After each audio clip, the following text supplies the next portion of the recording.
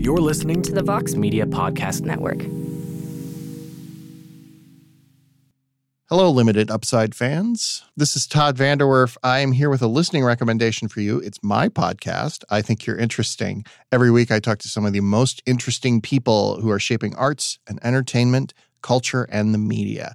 Names you might know, names you might not know. Some of our recent guests have included Academy Award-winning documentarian Errol Morris, David Lowery, director of A Ghost Story, and some of my favorite film critics discussing their favorite summer movies of the 21st century. You can find I Think You're Interesting on Apple Podcasts, Stitcher, or wherever you get your podcasts. Hi, welcome back to the Limited Upside podcast. I'm Ben Epstein. I'm here with Mike Prada, as always. He's back and we're here together. And today we were doing the Portland Trailblazers season preview for these Limited Upside season previews we've been doing all summer long. We hope you've been listening and enjoying them. Today was one of our best. I'm not just saying that. It was a really fun one. Brian Freeman and Peter Sampson from Blazers Edge joined us. They're one of our most passionate and generally knowledgeable SB Nation communities. They're all knowledgeable. These guys are over and above. Brian was a former player over in Europe, so he actually knows the game from a personal touch level, not like Mike and I who sit on the sidelines and talk about the numbers and just watch the game on TV. He's actually played it, so it was cool to get his perspective. There are also guys who know their radio talking too. Peter has his own radio show, and I'm sure you guys will be looking out for that. We're going to promote that as well, so listen to that if you're on the Blazers fandom there. So before you do that, though, and any of the listening here, we always ask you for a few things, and we do appreciate it. You can subscribe, rate, review, all those good things for this podcast. You can find that on the Apple Podcast, Spotify, and SBNation.com/NBA, anywhere you get it. This is a podcast that's part of the Vox Media Podcast Network. There's lots of great podcasts there, all kinds of sports, all kinds of interest points, politics, food, you name it. So go check those out as well. We always love promoting the guys who are and women who are a big part of what we do here from a podcasting standpoint. And we feel like there's a lot of great voices, so go listen to those. With the feedback that we like, when we get those, you'll hear throughout the podcast, we answer the questions. We always get to those, and you can shoot those questions to us on Twitter at Mike Prada SBN, at Limited_Upside, and at EpiBen. You can also email Mike. It's Mike Prada at SBNation.com. We love getting the questions. It helps us. We need these questions. You fuel this podcast. So thank you so much to our listeners. Our friends, I don't like calling them listeners. They're our friends. They promote this podcast with their tremendous questions. So we appreciate that. And this is a great one. Sit back and enjoy. This is the Portland Trailblazers Limited Upside Summer Season Preview. Enjoy.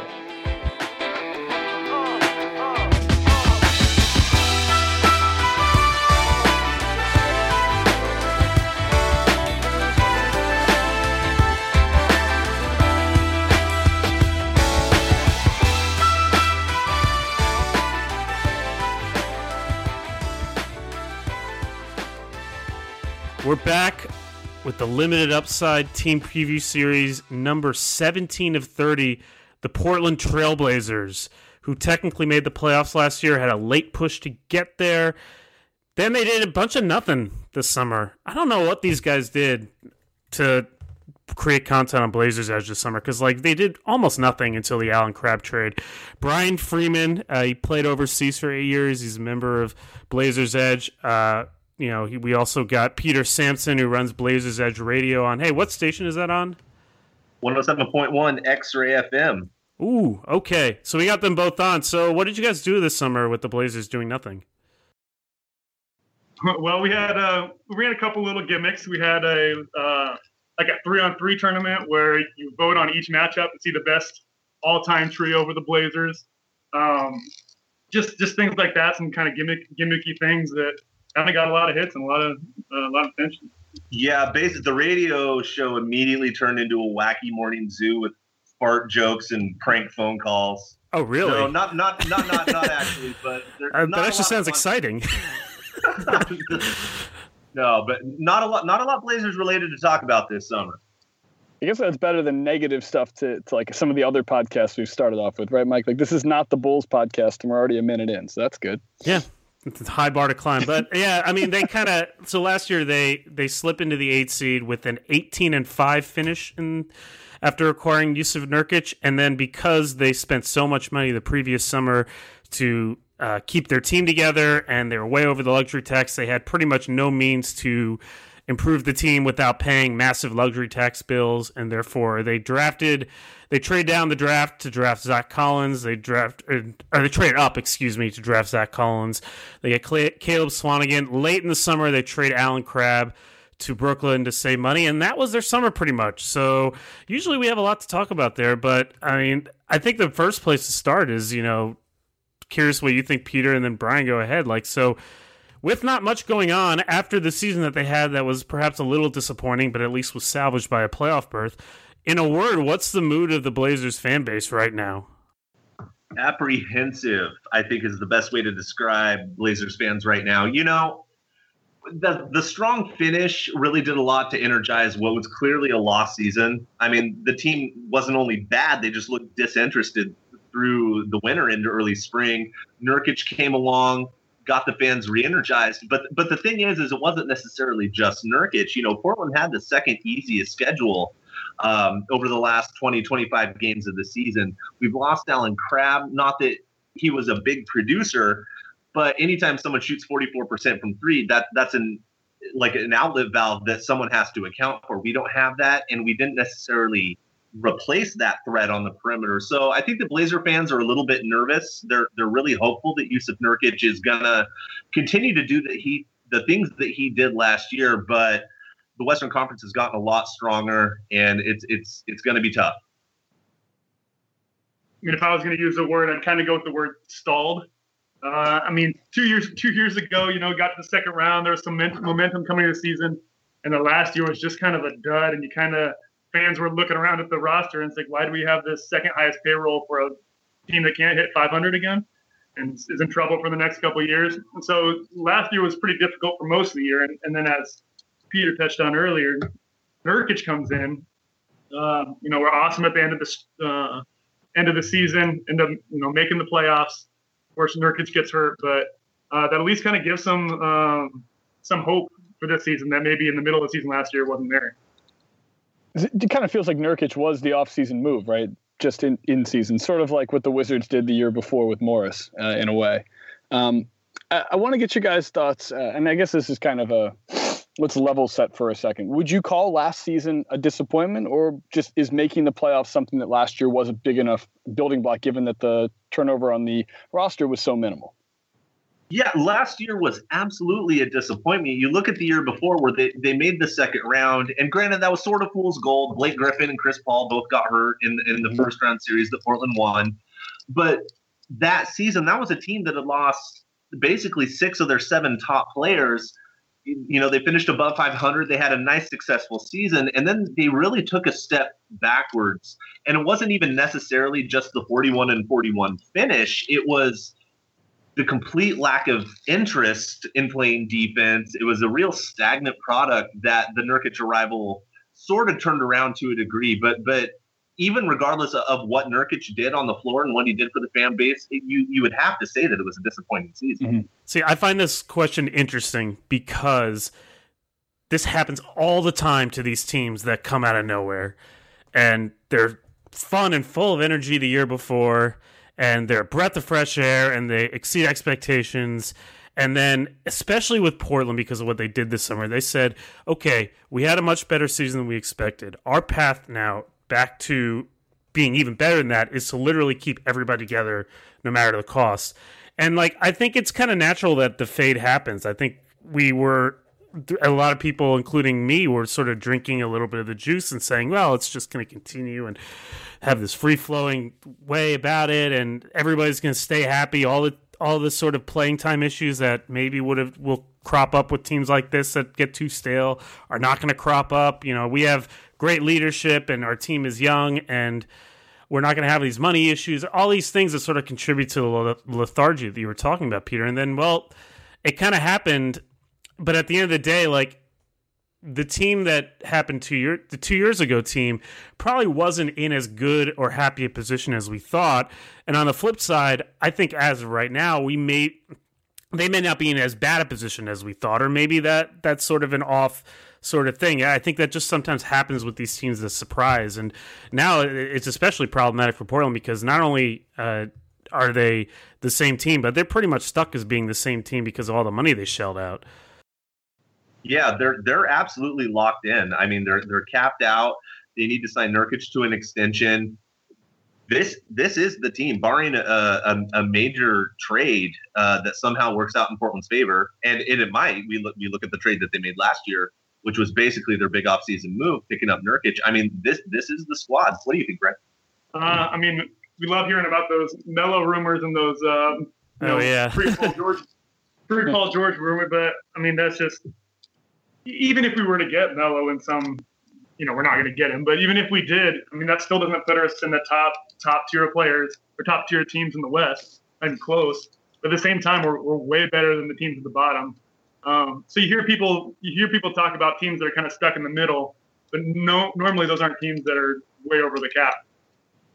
Yeah, I mean that's what's interesting. Do you agree with the read that like maybe things weren't as good as people got a little ahead of themselves last summer, and then now maybe we've walked back a little too far? Oh, absolutely. I mean, I think when Portland did, as Peter said, made it to the second round, kind of fool's goldish. There was definitely a lot of skepticism into what team Portland actually was, and I think last year, and another thing that kind of gets missed is a lot of people got paid. A lot of people got paid that maybe shouldn't have gotten paid, and I've seen it before personally, where people are in the gym putting in extra hours, getting extra shots every single day, and doing all this stuff until they get what they're going for, and then they get it, and it's not that they quit or try less hard, but you're not putting that extra 8 hours a week in the gym like you were before they got you there, and that makes a difference. And I'm not saying that's exactly what happened, but there's a good chance that there's a little bit of that financial carryover. You could just say Evan Turner's doing that. but there's a couple other, like, he's not the only one that got so paid. No, they have plenty. I'm looking at the salaries right now, and it's interesting because the top two players, and this is not always. I'm going to give you one point. We do all these team previews, and Mike and I unearth all of these just wacky salaries that are almost forgotten at this point, but that obviously are albatrosses on the franchises. But with that being said, like usually, or in some cases, it's a random player. It is not the best player on the team. I'm not random, but like a guy who is just definitely not the best player. At least with the Blazers, their top two highest paid players are their two best players, so that's good. But other than Lillard, do you get a reward for that? I don't know. At least the money's not in a horrible place with those two cornerstones. But the only problem, they're almost in a worse position though, because I feel like where you really get killed in the league is where you're paying your seventh man $10 million a year because of a cap spike and all that. Well, no, part of this, and not to get too into the logistics of the contracts and whatnot, but the teams that have had the most luck with a John Wall contract prior to the extension, the Steph Curry contract, like you have to have that great player who's well under the market value, as well as not having that $10 million Miles Leonard or Mo Harkless, or Evan Turner at $17 million. But nonetheless, sorry about that, guys. I didn't want. I loathe Evan Turner. He was, the number 2 pick in the draft, and the Sixers had no other true options at that time. Although obviously, I'm sure there were other players they could have taken. But he ruined the franchise for a while, and his attitude was worse than his game. Jeez, he wasn't that bad, dude. He was terrible on the Sixers, and he didn't help anyone. All right. Don't push the buttons, Mike. Let's get back on topic. But we should probably get to McCollum and Lillard because we've gotten this far without really talking in depth about those two. So Mike wants to know, are they destined to stay together forever? And ultimately, I'd love to know, because I'm all about what the fan base is thinking. Is that universally what the fan base wants? And ultimately, the other thing is that chip on the shoulder that Lillard kind of provides for the team what the fan base thrives on as well? I would say, so as far as the Lillard and McCollum question, yes, I think I'm as huge on as anybody on both of them. Their talents are awesome, phenomenal. But there's, the obvious statement there is there's a lot of talent that kind of doesn't mesh very well. So your talent level is great, but they don't complement each other. That's offensively, you really struggle with that backcourt. So for me, if you could get somebody with the talent of one of the two players, you can bring them back at a more complementary skill set, then I think you gotta look at it. But I mean, I just don't know what trade you make that makes that a possibility. Yeah, it's tough. And to your point about the fans, I think that most fans, we mentioned before we hit the record button, that there's a small contingent that is kind of ready to trade one of them. And there's even talk amongst fans, definitely not amongst the organization, about maybe trading Dame instead of CJ. The majority of fans, though, I think they would lose their minds. Your casual fan, they would lose their minds if you finally have a second star player to put next to Damian Lillard or vice versa, and then you go ahead and move them out. And the fans do absolutely have the same chip on their shoulders, man. We're a one-horse town. So many of the fans feel that they get no respect nationally, and maybe that's true, maybe it's not. But I think that Portland has a little bit of the little brother syndrome. I would like to say that Peter's sitting next to me in a Ed Davis jersey, so that's just kind of gives me an idea where the fandom is at. Hey, represent, man. Come on. Ed Davis jersey. I think it also, guys, it's definitely a generational thing here too. Like, if we all, I'm 31, Mike's about the same age. Like, I remember the Rose Garden in the early 90s and the early 2000s, right? And so, like, those were times that were absolutely epic, and the fan base deserved all the credit that it was getting, so did the arena. So I kind of still have that mentality. Before we even did this planning today, I think, Mike, what was the line we said? Something like one of the more passionate fan bases was just like casually how we described generally the tone coming from the Trailblazers fan base. Kind of like how you say like someone is one of the more interesting people in your life. It's a compliment. Yeah, the Lillard McCollum thing is fascinating on so many little levels. One, because I think you guys both would agree they had great years individually last year, both of them. Even as the team was floundering, I mean, CJ had his best year, and Lillard, I think, was way better. I think Lillard deserved to make the All-Star team. I think obviously there are weaknesses in both of their games that have been well discussed, but they both had terrific years individually. They both seem to like each other, and there's some sort of kinship there. So it's not like you're talking about, even though their games don't mesh, it's not like you're talking about any sort of personality conflicts. There's something about how they represent the area that I think is special on a level that goes beyond how many games they're winning. And I think there's always a fine line. I think about this too with my favorite team, the Wizards, where there's a fine line between like, yeah, we've got guys that are ours, but the team is 41 wins, versus we've got guys that are ours and they're pushing 50 wins. It's such a fine line between those 2 points. You look at it from last year and this year. So there's that. But at the same time, you are right. They are kind of similar style of players. If the team is ever going to get out and to be more balanced, your ceiling as a defense is just capped with those two guys starting your backcourt.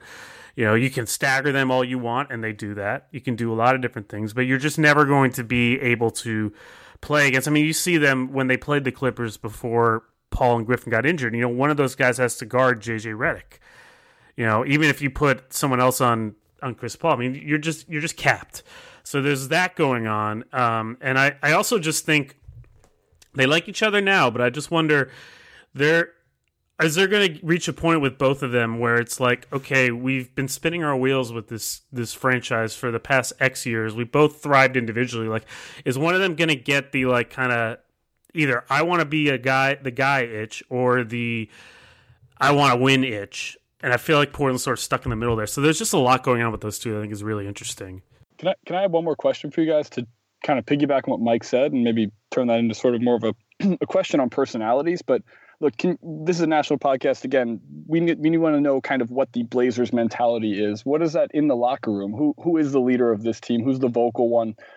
Most vocal on the court? Who's the most vocal off the court? Like, kind of talk me through the hierarchy under Stotts with the team. Sure. Yeah. Damian Lillard is the undisputed leader of the team, both on the court and in the locker room. He's fairly quiet, fairly reserved, but he make no mistake, he's the guy. Yeah. That being said, CJ's sort of leader 1A, I would say. They really, to go back to your point on the previous statement, they really do sort of vibe together, and it seems genuine. You hear about these sort of things all the time. Oh yeah, we're so tight knit. We're this, we're that. I want to trade. And both of these guys, they live in Portland year round. They brought their families up here. They're really bought in. And of course, things can change, but I don't necessarily see it happening anytime soon. That being said, CJ is a leader in the locker room and on the court, but even he sort of defers to Dame as far as what we can see on the court and what some of our guys that have a little more access to the team have been able to see as well. Mm-hmm. Yeah, and I think, agreeing with what he said, except to the point, I would say Dame is one and CJ's not. He's two, legitimately number two. I think Dame is the voice. He's the face. I mean, he comes up with that hashtag they. He's a silent guy, but he's a really big personality. I think when they overachieved, I think a lot of that was kind of his voice and his toughness and his mentality that, people were able to kind of jump on and got infectious in that locker room. It was really good for him. Yeah, that's very cool. He's certainly not shy about taking this stuff on. I think it's what he wants, Lillard. Yeah. He's certainly not shy about being the face of the franchise publicly. He certainly faces the music when things are going bad. Like if you look at it just like kind of at a distance, like he is kind of the perfect leader. And yet, obviously, the team badly underachieved last year, or maybe not badly, but they underachieved, as you guys have said. They didn't take the step forward that they needed to. Lillard still has as good a player as he is. He's kind of got the same holes in his game, right? I mean, we haven't seen much indication that his defense has improved. And I'm watching that question, that duo, interestingly, because right now, it looks like it works really well, and I think it's a real source of pride for Portland. And frankly, they're so much fun to watch that I kind of don't want them to ever split up. I just love watching both of them play, and I love being able to turn on Portland and know I'm going to be entertained with. There's something about, from a national perspective. You get two league pass, great players to watch in one game on one team. I like knowing that, hey, Portland is that team for me. And that team in the league. That's what they're known for. But ambition is a really interesting thing. I just wonder how long that will keep up, especially if, as we talked about earlier, there's not a great avenue for this team to really significantly improve, barring someone unexpected turning into a hell of a player. And on that note, Nurkic was turning into a really good player by the end of the season. And so we wanted to get, you guys' opinion on, is this, and Brian, you first here, you play professional hoops. You've seen this personally. Maybe it even happened to you within your career, within your college career at Long Beach State. Shout out to Long Beach State. We both went there, and we both tore our Achilles, from what I've understood. So the whole podcast knows we have some kinship, having this still be the first time. So I can get a new host now, and nobody will notice the difference. That's right. Been replaced already. The only difference is you'd have an actual basketball player on the podcast with you now. But with that in mind, Brian, give us some insight into what it takes when players find the right spot for them, for the right situation, so they can thrive. And talk about a little bit how Nurkic has really been that guy. One thing, people talk about fit, and when you talk about fit, a lot of times they talk about on the basketball court. Looking at the depth chart and the skills, how's that fit? But I would say that's 50% of it, and the other 50% of the fit is how you fit within the atmosphere of the team. I mean, I've played on teams where guys don't like each other generally, and will, when the ball's in there, they want it to miss. When they don't have the support from other players and other people on their team, that wears on you. That's another hurdle you have to get by to succeed. And I don't know exactly how the Nurkic situation was, but he felt underappreciated. He felt undervalued. There was a little rift. He comes over to this Portland team that's kind of, maybe a little lethargic and kind of looking for someone to kind of, ramp things up a little bit. He comes into this situation and the gates are wide open for him. I mean, Plumlee just left. The starting center before he got there was Myers Leonard. So he had every single avenue to succeed, and people were actually counting on him. And I think that was just a breath of fresh air for him. And, he took full advantage of it. Everybody in Portland wanted him to succeed and expected him to play and play a lot. And I think that just, for his fit, atmosphere-wise, was just a perfect situation. He's so different from Mason Plumlee. He's just what on the court, was it as simple as just hey, we've got a big guy that can actually catch and finish at the rim? What was he able to do? The other thing, he's a way better passer, or he showed he's a way better passer than I thought. What is it that he provided on the court that really changed things for Lillard and McCollum? Because they seem to really like playing with him.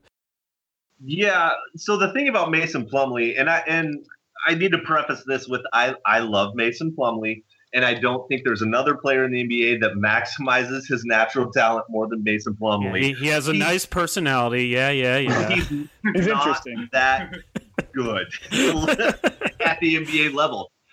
Mason Plumlee was a very good passer, but that's all he could do. It's all he could do. He couldn't finish unless he was putting up a two-hand reverse dunk. He was a little bit undersized, a little bit short-armed on defense. He just wasn't a good fit, and he's just not a high-level player. And here's Nurkic. Honestly, Nurkic still struggles with a lot of things, but being put into this high-octane offense where all of a sudden you have this big 280-pound, if we're being generous, body who loves setting hard screens, who can roll to the rim, even if he hasn't really shown the finishing ability yet. He just naturally knows what to do. He's willing to find the open guy just like Plumlee is, but he's an actual threat to score. So defenders have to kind of body up on him a little bit more. And I mean, kind of what Brian said about fit. I mean, it's perfect because Nurkic felt underappreciated. He walked right into a situation where, the season was so disappointing, and Mason Plumlee, regardless of how much he maximized his natural talent, fans were desperate for a quality good man, a quality big man to come in and help out. And that's why you saw the team excel. So, Mason Plumlee did what he could, and Nurkic was a pleasant surprise. It was a surprise to a lot of people. I certainly think he's always had that capability. He just needed that opportunity. How does that front court look, guys? How does that front court look with Swanigan and Collins and Leonard and I'm assuming that Aminu and guys like Noah Vonleh are going to play. Obviously, and we haven't talked about Ed Davis. And Ed Davis. I'm so sorry. That's on me. That's totally on me for forgetting Ed Davis. It's okay. He's easy to lose in the shuffle. But the idea is, I think I just named 5 guys. How does that shake out? How does that play out? Well, here's how the team looks right now. If you're looking at the top 11, so Harkless is a 3, but he plays a lot of 4. Aminu is pretty much a 4. So you're looking at that roster, you're probably your top 11. You have Ed Davis, Aminu, who's, interior, Harkless, who's a 3-4. Now you have Zach Collins, Swanigan, Myers Leonard, Nurkic, and Vonleh. So that's your front court. That's 8 of your top 11 guys, which, I mean, if we want to get in the draft, you can talk about how we missed on that. But, I mean, 8 of your top, all you have is Dame, CJ, and Turner that can play the 1-2. And after that, you start getting the really second-year players. So how does that – I mean, that looks really deep and maybe a big problem this season. I think that Coach Stotts is really going to try to divvy minutes up amongst everyone, just hoping that 1 or 2 of these guys pop so you can move them. I mean, obviously, he just rattled off so many names. I mean, I can't even keep track. Got to consolidate that at some level. I mean, on one hand, all those guys, except for maybe Myers Leonard, deserve some sort of level of playing time, but none of them deserves a lot of playing time. So they're going to have to consolidate that somehow. Hey, they're zagging when everyone else is zigging. That's what you can come back to. You can say that they do it. So small, they fill up on 4th and 5. 8 of them. Just to close the Nurkic loop, N.O. Carter, one of our longtime listeners, you can always send us questions to ask our team experts and us if you want to hear our opinions for whatever reason. At @limited_upside. You got one of you all mentioned the extension situation. He is eligible for one as of October 31st. Right. He's in that class. Again, I don't do my research, so I don't know these things. But what number? We'll edit that last part out. Where Mike said no, it's okay. What N.O. Carter asks, what numbers does Nurkic have to put up for the Blazers to feel comfortable and for you to feel comfortable about signing him to a long-term deal? Okay, I'm going to say 60, 65. And by numbers, I mean games played. I mean, okay. It's just got to stay healthy. I mean, that's everything. Yeah, I'll piggyback on that, and I think games played is a big one. I'm more concerned with 78 games missed in 3 years than I am with the attitude when Mike Malone completely mismanaged him, and then obviously he was behind a better player in Jokic at a certain point. But staying healthy, a lot of people are talking about potentially maxing Nurkic or giving him 20. I don't see that. It makes way more sense. No market for that. Yeah, who needs a center? I mean, you look at the Nerlens Noel situation. Let him go into restricted free agency, see what the market is. But barring a catastrophic injury or him completely reverting back to last season in Denver, I see him getting a long-term deal. I can't express enough how revitalized the entire city of Portland was upon his arrival. It was amazing. The entire city of Portland, huh? Yes, Well, I guess there is only one. There's only one game in town, so exactly. yeah. It's important. Got to have a lot of characters. Got to have that. I think he's the only Europe. Is he the only foreigner on the team? I think he's the only European guy on the team, right? Yeah. So you got to have that all-American guy, all-American team. But no, it's good to have that flavor here. We should get into Neil O'Shea and Stotts a little bit here, and then we'll finish this first part of the podcast and get to the fun stuff in the back half. So let's end this first half here, guys, with the trust factor. Where does that lie right now with management and with the coaching staff? Okay, well, I mean, with O'Shea, you talk to a lot of fans and a lot of the Blazer heads, and it's not super high, the trust and appreciation we have for him. Right. I mean, he's put us in a pretty bad spot. I mean, the only real positive on his resume over the last 2 years is that Nurkic trade, and I think and he just got an extension this summer. I mean, if you look at his, this summer, I don't know what kind of plan he had, but getting 8 power forwards and taking, or 8 power forwards / centers and taking Collins over Malik Monk is probably not part of the plan. I would hope not. So, I mean, the execution there is questionable, but I mean, that Nurkic trade probably saved his job. I would tend to agree with that. I think that O'Shea is really, really solid at evaluating talent. Zach Collins to be determined. He's good at evaluating talent, and he's really good at value deals, bump singles. Robin Lopez for the draft rights to Jeff Withey was a great move. Obviously, the Nurkic trade, it seems like a home run. I mean, don't forget we got a first for that. Right. That trade was unbelievable. It was a steal. I don't think it was a bad trade for Denver either, because he had tanked his value. But I mean, the thing is with Olshey, and I'm going to put myself out there a little bit though. But with Olshey, you get a little bit of an act, and I think it's sort of wearing tired with some local people. Olshey wants to make sure that that he's in charge. And I would like to say, when it comes to it came to that big rain of money that happened in, was that 2016? Yeah. Like, other than maybe the Pelicans, nobody mismanaged that situation worse than the Blazers. I mean, so I wanted to ask about that. Like, how much of that was 100% on Olshey, and how much of that was Paul Allen saying, like, no, I want to keep the team together, and I'm willing to pay for it, so it is my directive that the team stay together? Obviously, we're not in the room at Vulcan, which is Paul Allen's company. But word is that Olshey sold Paul Allen on a plan to keep this team together. We need to spend the money. And obviously, Allen needs to approve that, right? But he's not necessarily out there making, day-to-day roster decisions. He's fairly out of the picture for the most part. He really enjoys the draft. But as far as free agency, he's not super involved the day-to-day. But Olshey mismanaged that. He really did. I mean, a perfect example of who's responsible for that. When they made Evan Turner's offer, as the story goes, Evan Turner went to Danny Ainge and Brad Stevens, and they said, "Man, you have to take that. Go." Yeah. And what else would you say? It's true. You would. That is bad. I mean, this is going to sound like faint complete, but like, you take away though that summer of 2016, which again will have real lasting effects, and some of that was timing, right? I mean, they didn't expect to be as good as they were, and they ran into a summer where like suddenly they had all these overachieving players, and that was the wrong summer to have overachieving players. Like, to not to defend him on that, but there was this element of timing. You take that away, and like, I don't know, you got Lillard McCollum late lottery. He made the Nurkic trade, and he got some of these players that he then had to overpay. I mean, he got Mo Harkless for nothing, Aminu with a great contract, the one good contract on the team. You include that. We'll see about this year's draft, but Caleb Swanigan sure looked pretty nice in Summer League.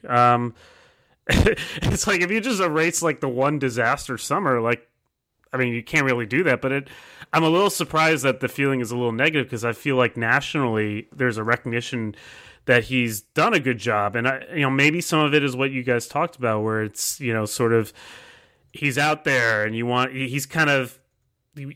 to know everything that's going on. He's sort of a big time presence, and maybe that is wearing thin, as opposed to other general managers that are maybe a little bit more in the shadows. I feel like it's the Danny Ainge model. Well, except Danny Ainge got better players. Yeah, no, I mean, I just mean like personality-wise. Like, let people deflect to you, and ultimately it opens up the organization and gives cover.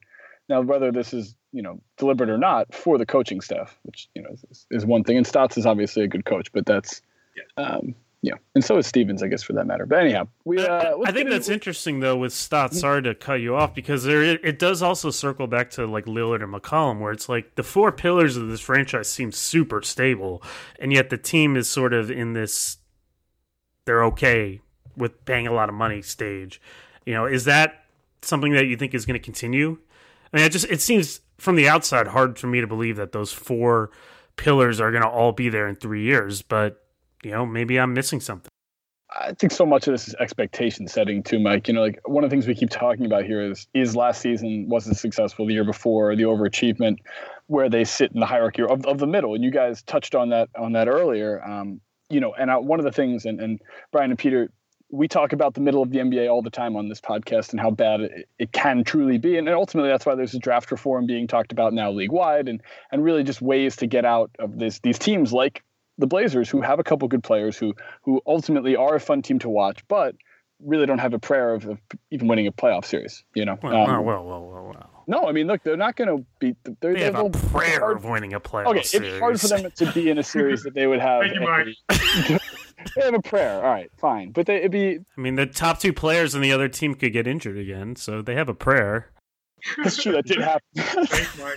If that's what you pray for, Mike. Bad. Shame on you. All right, I'm just kidding. We'll get to the back end of this podcast after a commercial break. This is the Blazers Preview Unlimited Upside podcast.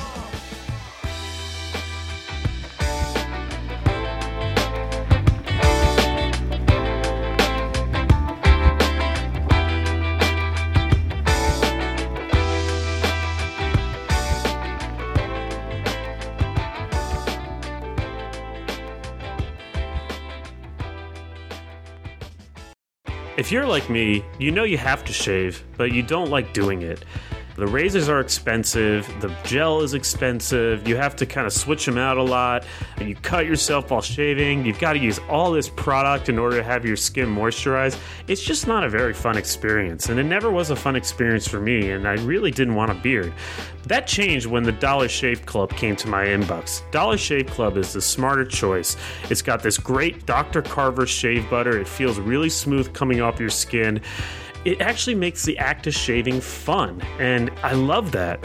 And it's also a great deal. You can get a great shave at a great price, conveniently delivered right to your door. They send it to you in the mail. You don't have to go to the store. You don't have to get either a really expensive razor or a cheap disposable razor that gets a crappy shave. You don't have to do any of that. It comes right to your door. It's a great life hack and a great no-brainer choice, and it's got this amazing butter that feels so good on your skin. It almost doesn't look like shaving cream. It's nice and clear, and it just doesn't feel like shaving cream.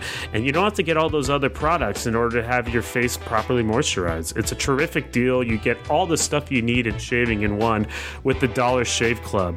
And now, lucky you, for a limited time, new members get their first month of the Executive Razor with a tube of their Dr. Carver shave butter for only $5 a month with free shipping.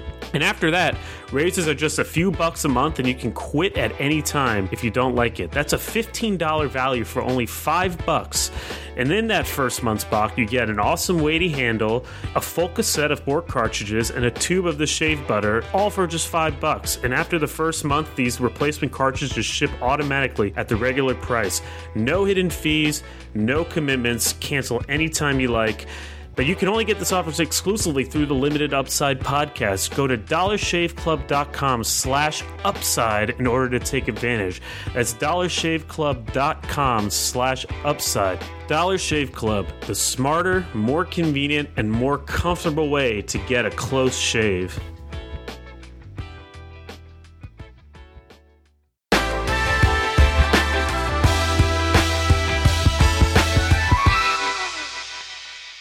We're back. Portland Trailblazers preview on the Limited Upside podcast. We've got Brian Freeman and Peter Sampson from Blazers Edge. Brian played overseas. Peter is the host of Blazers Edge Radio. I want to go into my favorite one of my favorite segments of all these shows, the devil's bargain that we make you take, this totally ridiculous hypothetical that is not something that ever happens in real life, but it's also instructive to how the team is going. And for the Blazers, this is what I'm going to ask you guys both.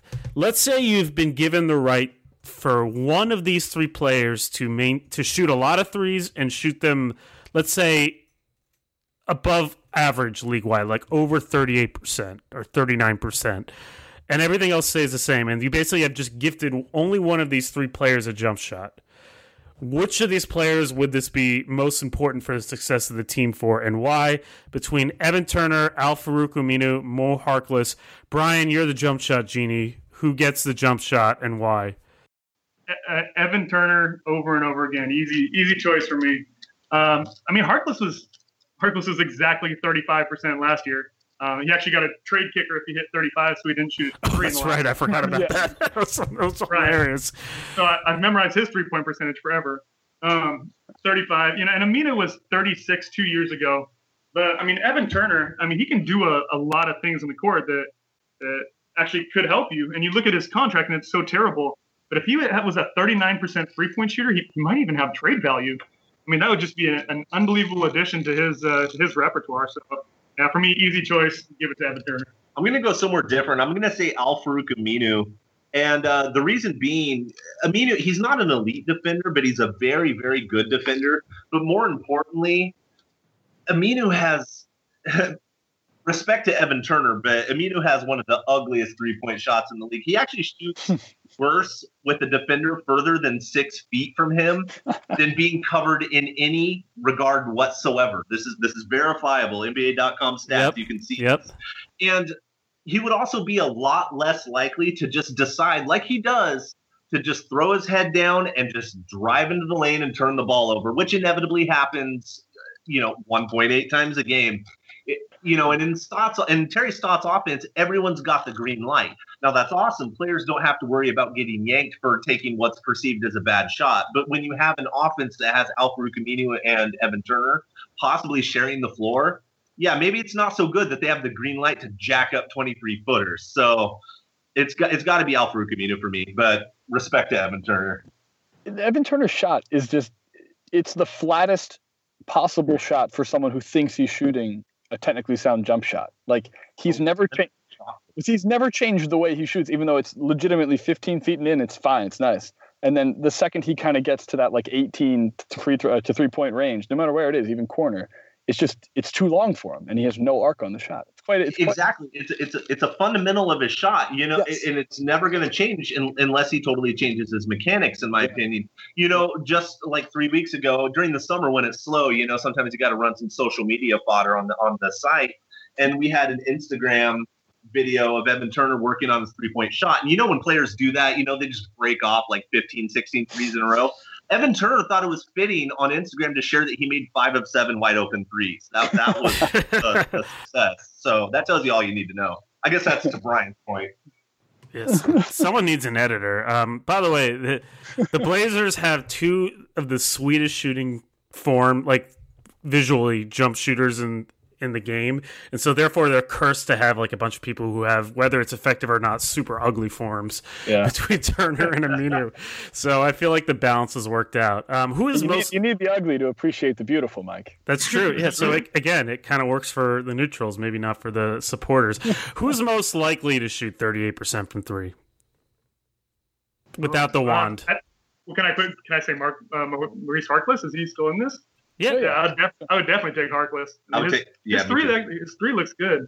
I mean, it's solid. I mean, he hit 35 last year. I mean, that would be a nice jump for it. It's not out of the question. Aminu and Turner hitting 39 is laughable. Yeah, Mo Harkless completely rebuilt his form last summer. 35%, it's respectable. I think he shot 38% one year, but then plummeted in the 20s. Aminu was 36 years ago. Aminu shoots like a catapult. And Mo Harkless has a nice solid form. I could see him jumping up 3 or 4 more %. That'd be my take. It takes a little while to get off, though. What if I threw in Noah Vonleh into that mix? We're most likely to hit 39%? No, the previous one. Okay. Not likely, but if you could give that guy, he's 19, right? Or I'm sorry, 20 years old maybe? 21 22 years old. He's 20, 22. Yeah. What's funny is Yeah. When he was coming out of Indiana, everybody was kind of talking about his jump shot. It looks good. Like his mid-range was great.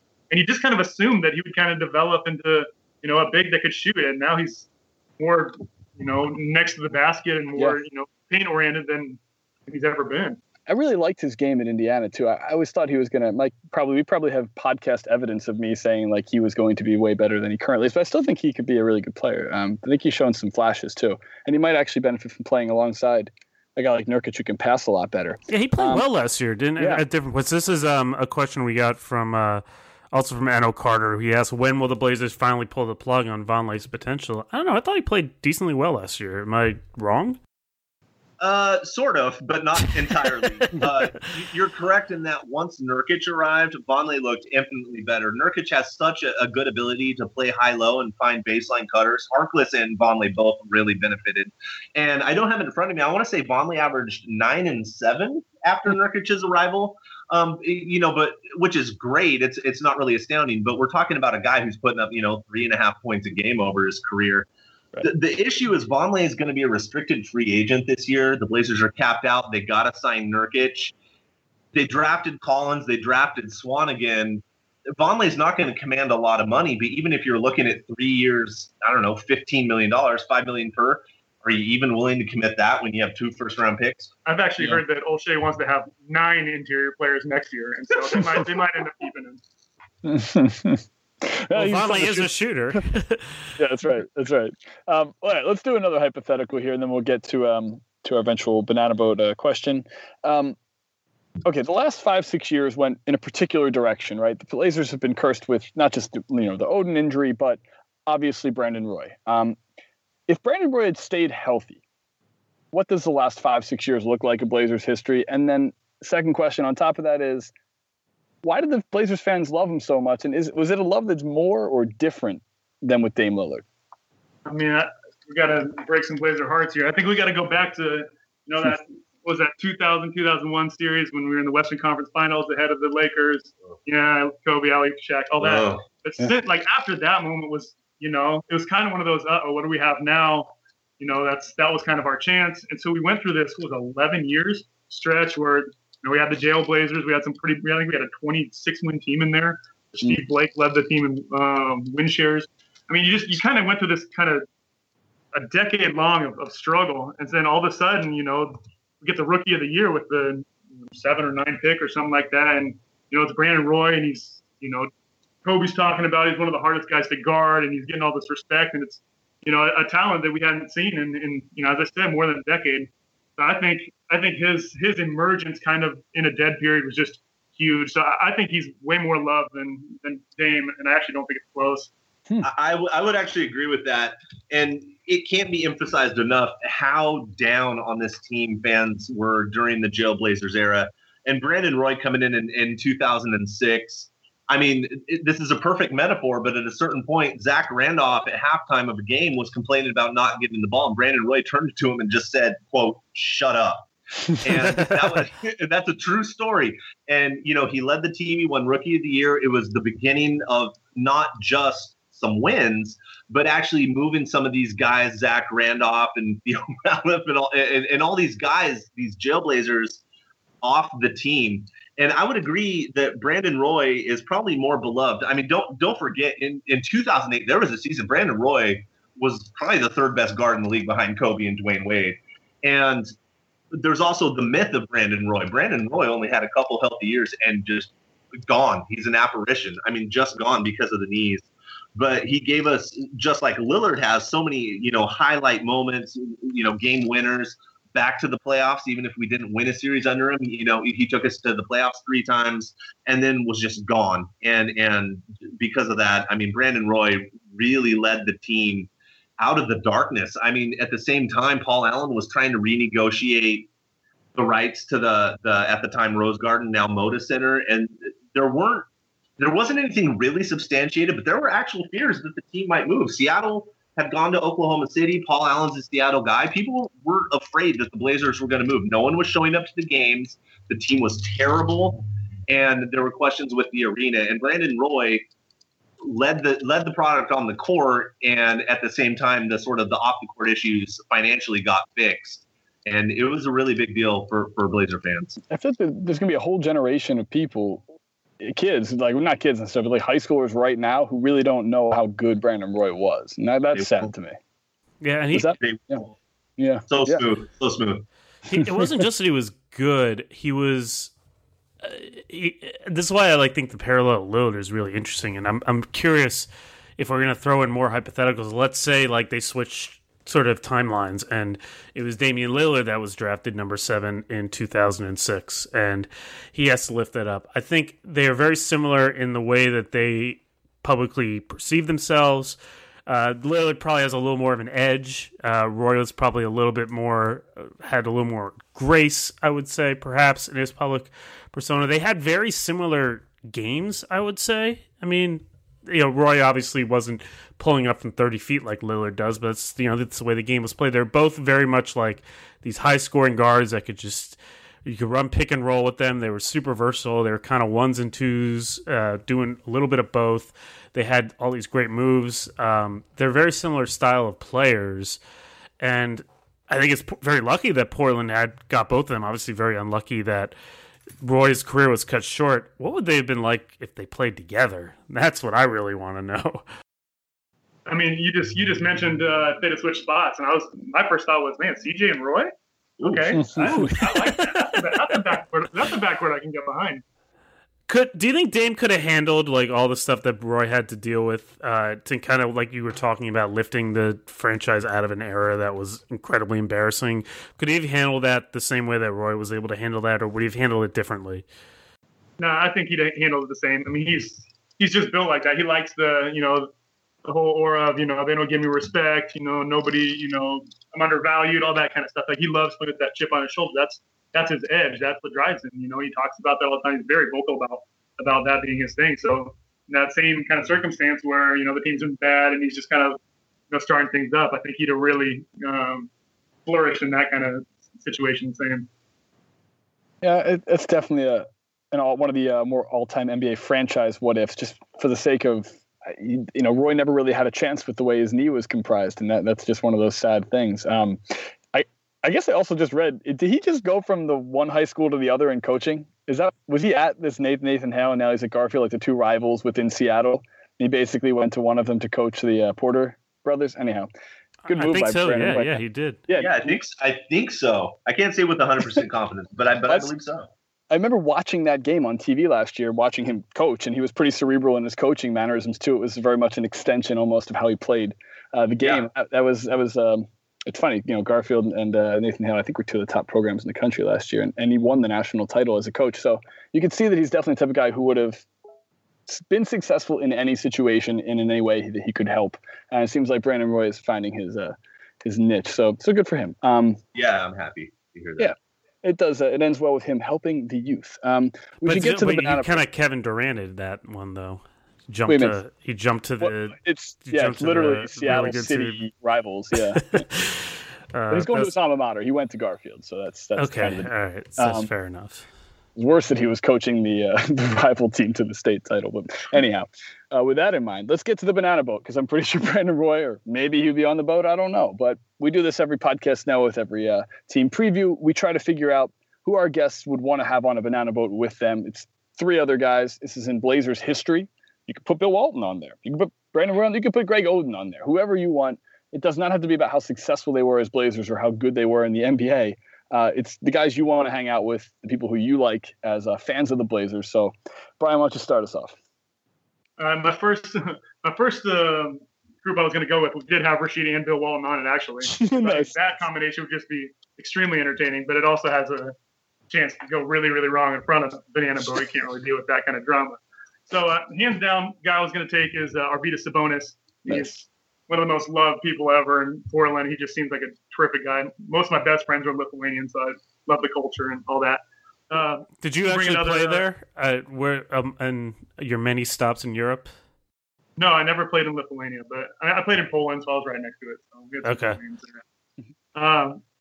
I did play with the Lithuania at Long Beach, though.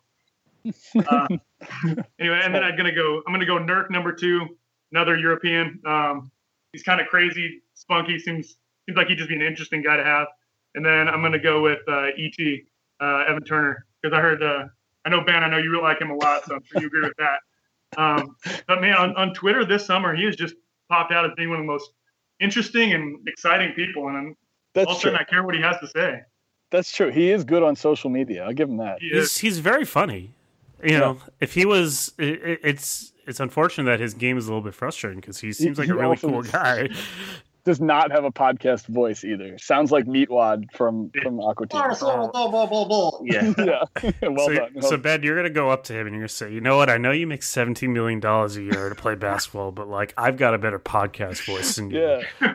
You hear this voice? You hear how it purrs? Yep. Yeah. And you'll have your revenge on him from all those years in Philly. You tell him you don't have a podcast voice. You'll cut him where it hurts. Mike got John Wall and I got Evan Turner. Think about that fandom split. Yeah, but now you have Embiid and Simmons and Fultz. I don't feel sorry for you at all. I know. John Wall's awesome. All right, cool. So, Peter, who are your Banana Boat members? Well, Evan Turner obviously is one. I mean, that's just a gimme. You need someone with some edge. And then it's funny, he actually mentioned my other two. I promise we did this separately. Man, it's got to be Rasheed and Bill Walton. Nice. Yeah. Got to be Rasheed and Bill Walton. No one, because when you're hanging out, maybe trying to talk to the ladies, you need that one guy who talks in just pure hyperbole. And no one can do that better than Bill Walton. I'll never forget being a kid watching those old NBA on NBC broadcasts. I'll never forget him calling Eric Dampier one of the 10 greatest centers of all time. And I was just like, man, I need that guy in my crew immediately. And then what can you say about Rasheed, man? Both teams playing hard, my man. Both teams playing hard. Yeah. So Walton's going to bring girls? Oh, yeah. Okay. He's not going to close the deal, but he's the one, they're going to be intrigued. They're going to be like, man, what the hell is up with this guy? Got to bring his MVP trophy. See, I feel like he would just be the fascination and they just all pay attention to him and not to you. And everybody would sort of flock to him. I mean, and any 7-footer you're walking around with, Mike, they're going to be like, hey, look, a 7-footer, and that must be his agent. Yeah, I guess that's true. I mean, Bill Walton, I feel like it doesn't really matter who the other two people are. You kind of just need him on the boat. The thing about Walton is he would just cheer me on while I'm trying to close the deal. I'd be talking to someone who'd just be like, throw it down, big man. Yeah. Like the majestic evils in the woods of Nethermit. Yeah, you would just go. My friend Peter is the greatest lover in the world. Him and Eric Helen of Troy or Julius Caesar has nothing on him. Casablanca has nothing on him. Wait, what was the there's one classic, and you may have been alluding to it earlier. The Boris Diaw. It's Boris Diaw, yes. The Boris Diaw soliloquy or 4.5 minute embrace. It's Boris Diaw, and it wasn't even peak Boris Diaw. Yeah. I feel like you want Walton and Rasheed, and then a third person that's kind of just laughing all the time. Yeah, I got to throw in a couple guys here. Number one, there's no Jailblazers on this, and that's a problem. Rasheed. I'm thinking more like Darius Miles. I'm thinking more when they were really bad. Not when they were very good with Sheed too prior to Trailblazer. Like I'm thinking in my head. Bonzi Wells. Yeah, Bonzi Wells. Give me someone like that who I know can get me the illicit things I'm looking for when I'm partying. No, I'm just kidding. Damon Stoudemire. Damon Stoudemire, yes, great one. So we could go like Kentel Woods, Bonzi Wells, and Darius Miles, and actually have like dog fighting on the stage of a strip club sort of thing. Whatever you want to get into. I'm good. I'm going to go ahead and take a step back right now. Yeah, I'm trying to think of guys from the early 90s, too. I feel like we might be missing some good ones. Like, is Terry Porter a cool guy? Do we like Clyde Drexler? I feel like he's an all-timer, right? Jerome Kersey. Duckworth seemed like he liked to party. What's that? Jerome Kersey, rest in peace. Yeah, true. Good point. So Cliff Robinson seemed like a nice guy, too. It's good characters. A franchise blessed with some good characters. That's for sure. No shortage of banana boat options there. So we should probably get to the final part here, guys. You want to ask some questions, by the way? Oh, yeah. I tried to skip some questions. We did get a bunch of questions. Yeah, Mike, give me some Twitter sorry. questions. We did get a bunch of questions. I want to make sure we recognize everyone who sent them in. We've talked about a lot of these things, but I want to make sure I get some of these in there. Courtney... Oh, yeah, we didn't really talk about the draft, really. Our friend Laz Jackson, who was on the Pistons podcast, asked, why are they trading up for Zach Collins? What was up with that? Is it universal that draft was a little confusing to people, or there's some people that defend that? Oh, that was such a roller coaster. I mean, we had 15, 20, and 26. I mean, anytime you can change up 20 and 15 to move up in the draft, I think that's an obvious yes. So, when they announced there was a trade, Blazers moved up. We were ecstatic for two reasons. One, that's a great trade. And second, Malik Monk is still on the board. Malik Monk was, he was super high up on a lot of draft boards. He was high on mine. I was excited about him. We don't take him, and so we don't take the best player available. But we had Crab, Lillard, and CJ at the time. So I guess you don't want another little guard. But then we end up cutting Crab basically, or trading him for a contract. And now we, once again, for the fifth time, we sit with all these big men. And right now, Malik Monk would just be a perfect addition for us. So that draft was a little tough to swallow. Yeah, it was rough. My radio show, we did a live event draft night at a local sports bar, and it's packed. People are hyped. I get to announce, ladies and gentlemen, we have a trade, blah, blah, blah, blah, blah. And then we announce the pick, and it is just silent. And you just hear from the back of the room 3 or 4 people just booing ever so quietly. No exaggeration whatsoever. People, and it makes sense that maybe you're hedging against Nurkic, but with Malik Monk on the board, I don't know, man. I don't know. And I think Zach Collins is going to turn out to be a good player. I think he was better than the 15. He would have went before the 15th pick if we wouldn't have taken him. So it still makes sense to trade up, 15, 20. But you got to either do fit or get best player. You got to do one of them. You can't stock your front court and not take the best player. It just made no sense. Well, O'Shea has a good track record with these sorts of things, so I think there's reason. In some areas, I think that he doesn't, but this, I think he generally has drafted well, right? That is maybe that is a little overstated. Also, Malik Monk's got a potentially serious injury now, so maybe they knew something about him that people didn't. But yeah, certainly when you look at it on that paper, would be ironic, right? Wouldn't that be if the Blazers knew ahead of time about another player's injury and did not draft him? Anyhow, sorry, guys. Shit, man. I feel horrible. I have the least amount of animosity towards the Blazers when it comes to injuries and stuff as a Sixers fan. I said that and then immediately felt bad about it and think I probably just hurt the Sixers' chances of staying healthy. See, that was a terrible. Ben's trying to take all the Blazers injury sympathy votes and redirect them to his favorite team. He's concerned trolling a little bit right now. We can be like karma points. I hear it. Exactly. We can be like spirit animal fan bases in a way. Like Blazers can root for the Sixers and vice versa. I'm trying to attract as many, partners in crime here, Mike, as possible. Sure, I guess so. Anyhow, all right, we'll do the predictions now. This is the part we should always get to because we want to get you guys on the record.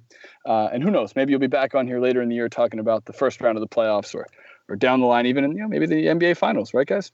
So we can do predictions, best and worst case scenarios, and really just tell us where you kind of see this season going here. This is win totals will be the predictions here for a number. You don't have to give us too much to get too crazy. So just win total prediction and then best worst case scenario for the team. Sure. So I think it's going to be a better season than last season, but I don't know that that's necessarily going to translate into more wins. The Western Conference is so tough. Win total, I'm going with 43. I'm taking the over by half a game. I think that Nurkic is going to make the defense better, but not necessarily good enough. And that Portland is still going to struggle on that end. I don't see an Aminu, a Turner, a Harkless improving on their three-point shot. Portland's going to miss that outside shooting, that outlet when defenders collapse on Lillard and when they collapse on McCollum. Best case scenario is that Nurkic takes an even further step. He's only 23. He jumps to the next level. He averages 19 and 12 with 2 blocks a game and doesn't get hurt. Lillard continues to do his thing. McCollum somehow finds another gear, and then one of those 8 big men finally pops to either be traded or actually make a difference on the court at the power forward position. Worst case scenario is Nurkic gets hurt, Nurkic pouts again, Lillard or McCollum decide they're tired of not playing with players that aren't good enough. They've already started to recruit a little bit. They're not satisfied with the roster. Maybe what we talked about earlier, and I don't think Brian and I saw it as realistic, that maybe they would start to get frustrated, but maybe that happens. So a best and worst win total, I would put a best case scenario at 49. I'd put a worst case at probably about 38. Realistically, I have them somewhere between 7 and 10.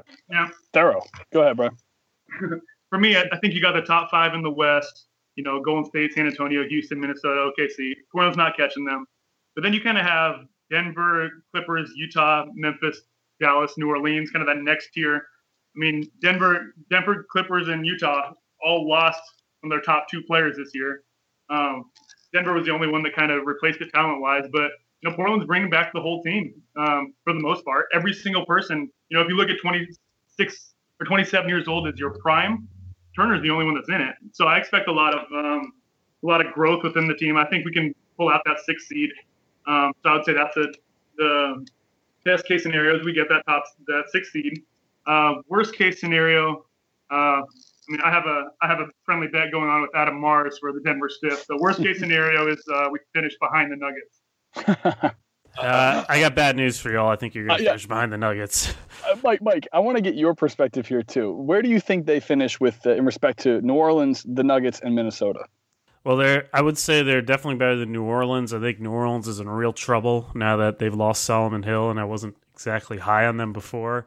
They signed Tony Allen. No, I'm just kidding. It's okay. Yeah, that's right. So if the 3-point line is like at the free throw line, they're going to be awesome. Might as well be a half-court shot. Yeah. Yeah.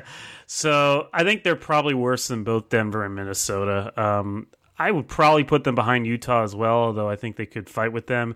I think Memphis is still going to be heard from. So I think they're going to get the 8th seed again, Portland. And I think 43 wins sounds about right. What do you think they rank in offense and defense this year?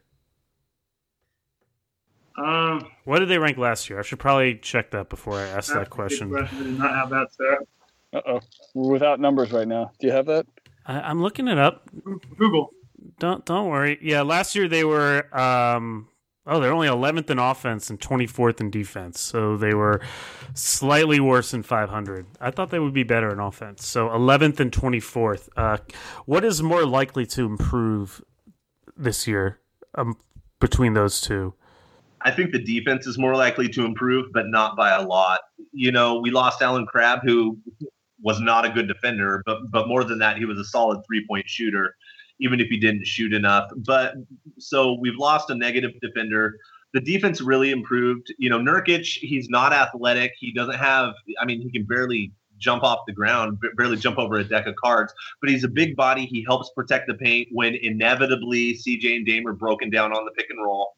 He does a decent job there. I don't see them improving big time. I could see them maybe moving to number 20.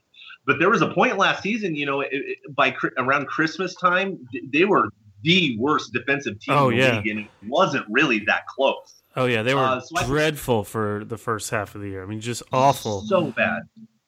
So bad. So I could see them maybe falling to maybe number 14 on offense, but moving up to number 20 on defense. And I think about in the same place overall. Yeah, and I agree with that. We didn't really bring in anybody. Losing Crabb will help our defense quite a bit. But as I said, we have a pretty young team. Dame hasn't even hit his prime yet. So I expect some progress still. I expect us to be better than we were last year. I think the beginning of the year was just such a joke, such an abnormality to what I think this team is probably going to do. And I don't think we're as good as we were at the end, but we're definitely not as bad as we were in the beginning. Yeah. So I'll say we're a little bit better at both, probably more so on defense. I believe the Blazers are one of 5. It's either 5 or 6 teams in the NBA that are going to be average age under 25 years old for the entire roster. Okay. Mike, you could probably rattle off the other ones. It's probably like Phoenix, the Sixers, the Bucks, and somebody else. But anyhow, yeah. You've talked me into raising them up to the 7th seed. Yeah.